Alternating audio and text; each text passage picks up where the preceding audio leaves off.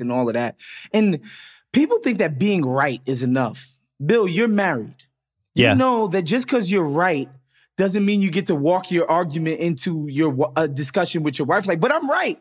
No. It doesn't go like that. It's a people business. There needs to be a level of effective communication. So you can have all the great systems and schemes and all of that if you want. If you can't effectively communicate to the guys on your team, none of it matters, right? Like, that's why I'm like, you got to look at what Monty Williams is doing in Phoenix and tip your cap to him. Because those guys played with an effort level and as far as execution of what they're being asked scheme-wise on a night-to-night basis so consistently, you got to give it up to Monty Williams. He's effectively communicated to these guys what they need to do, and they're doing it, right? Like David Blatt, that's the classic example. It's like, nobody's saying David Blatt doesn't understand basketball.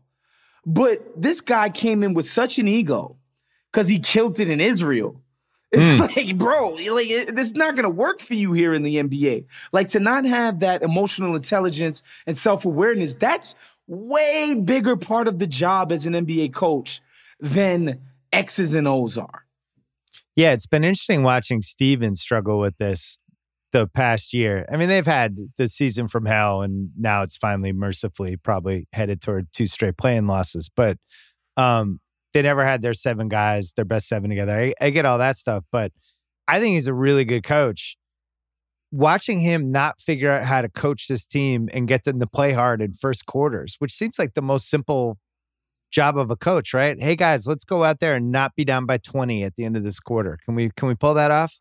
And they fell behind by 13 times already this year, which is impossible. And now I'm like, is anybody a good coach? Because Monty Williams was when he was in New Orleans, I was like, this guy's not a good coach. Now I watch Monty Williams in Phoenix. I'm like, this guy's such a good coach. And it's like, wait, so how do we even figure out who's a good coach other than Eric Spoelstra?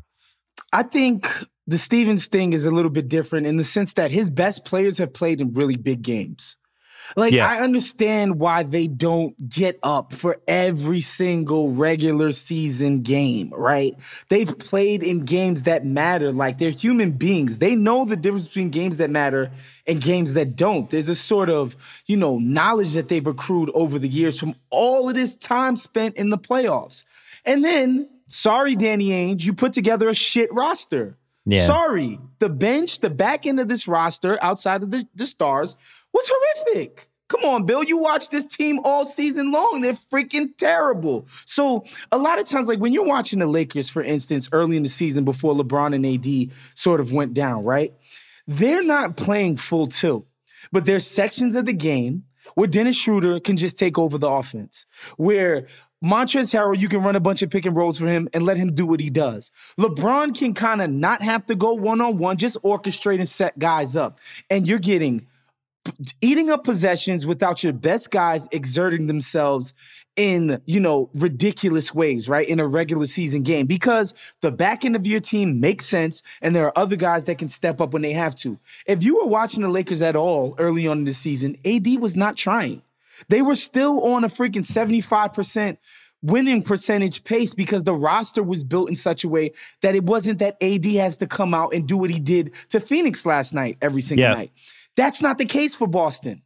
If they want to win, Tatum, Brown, Kemba have to be great every single day because the rest of these guys have done nothing.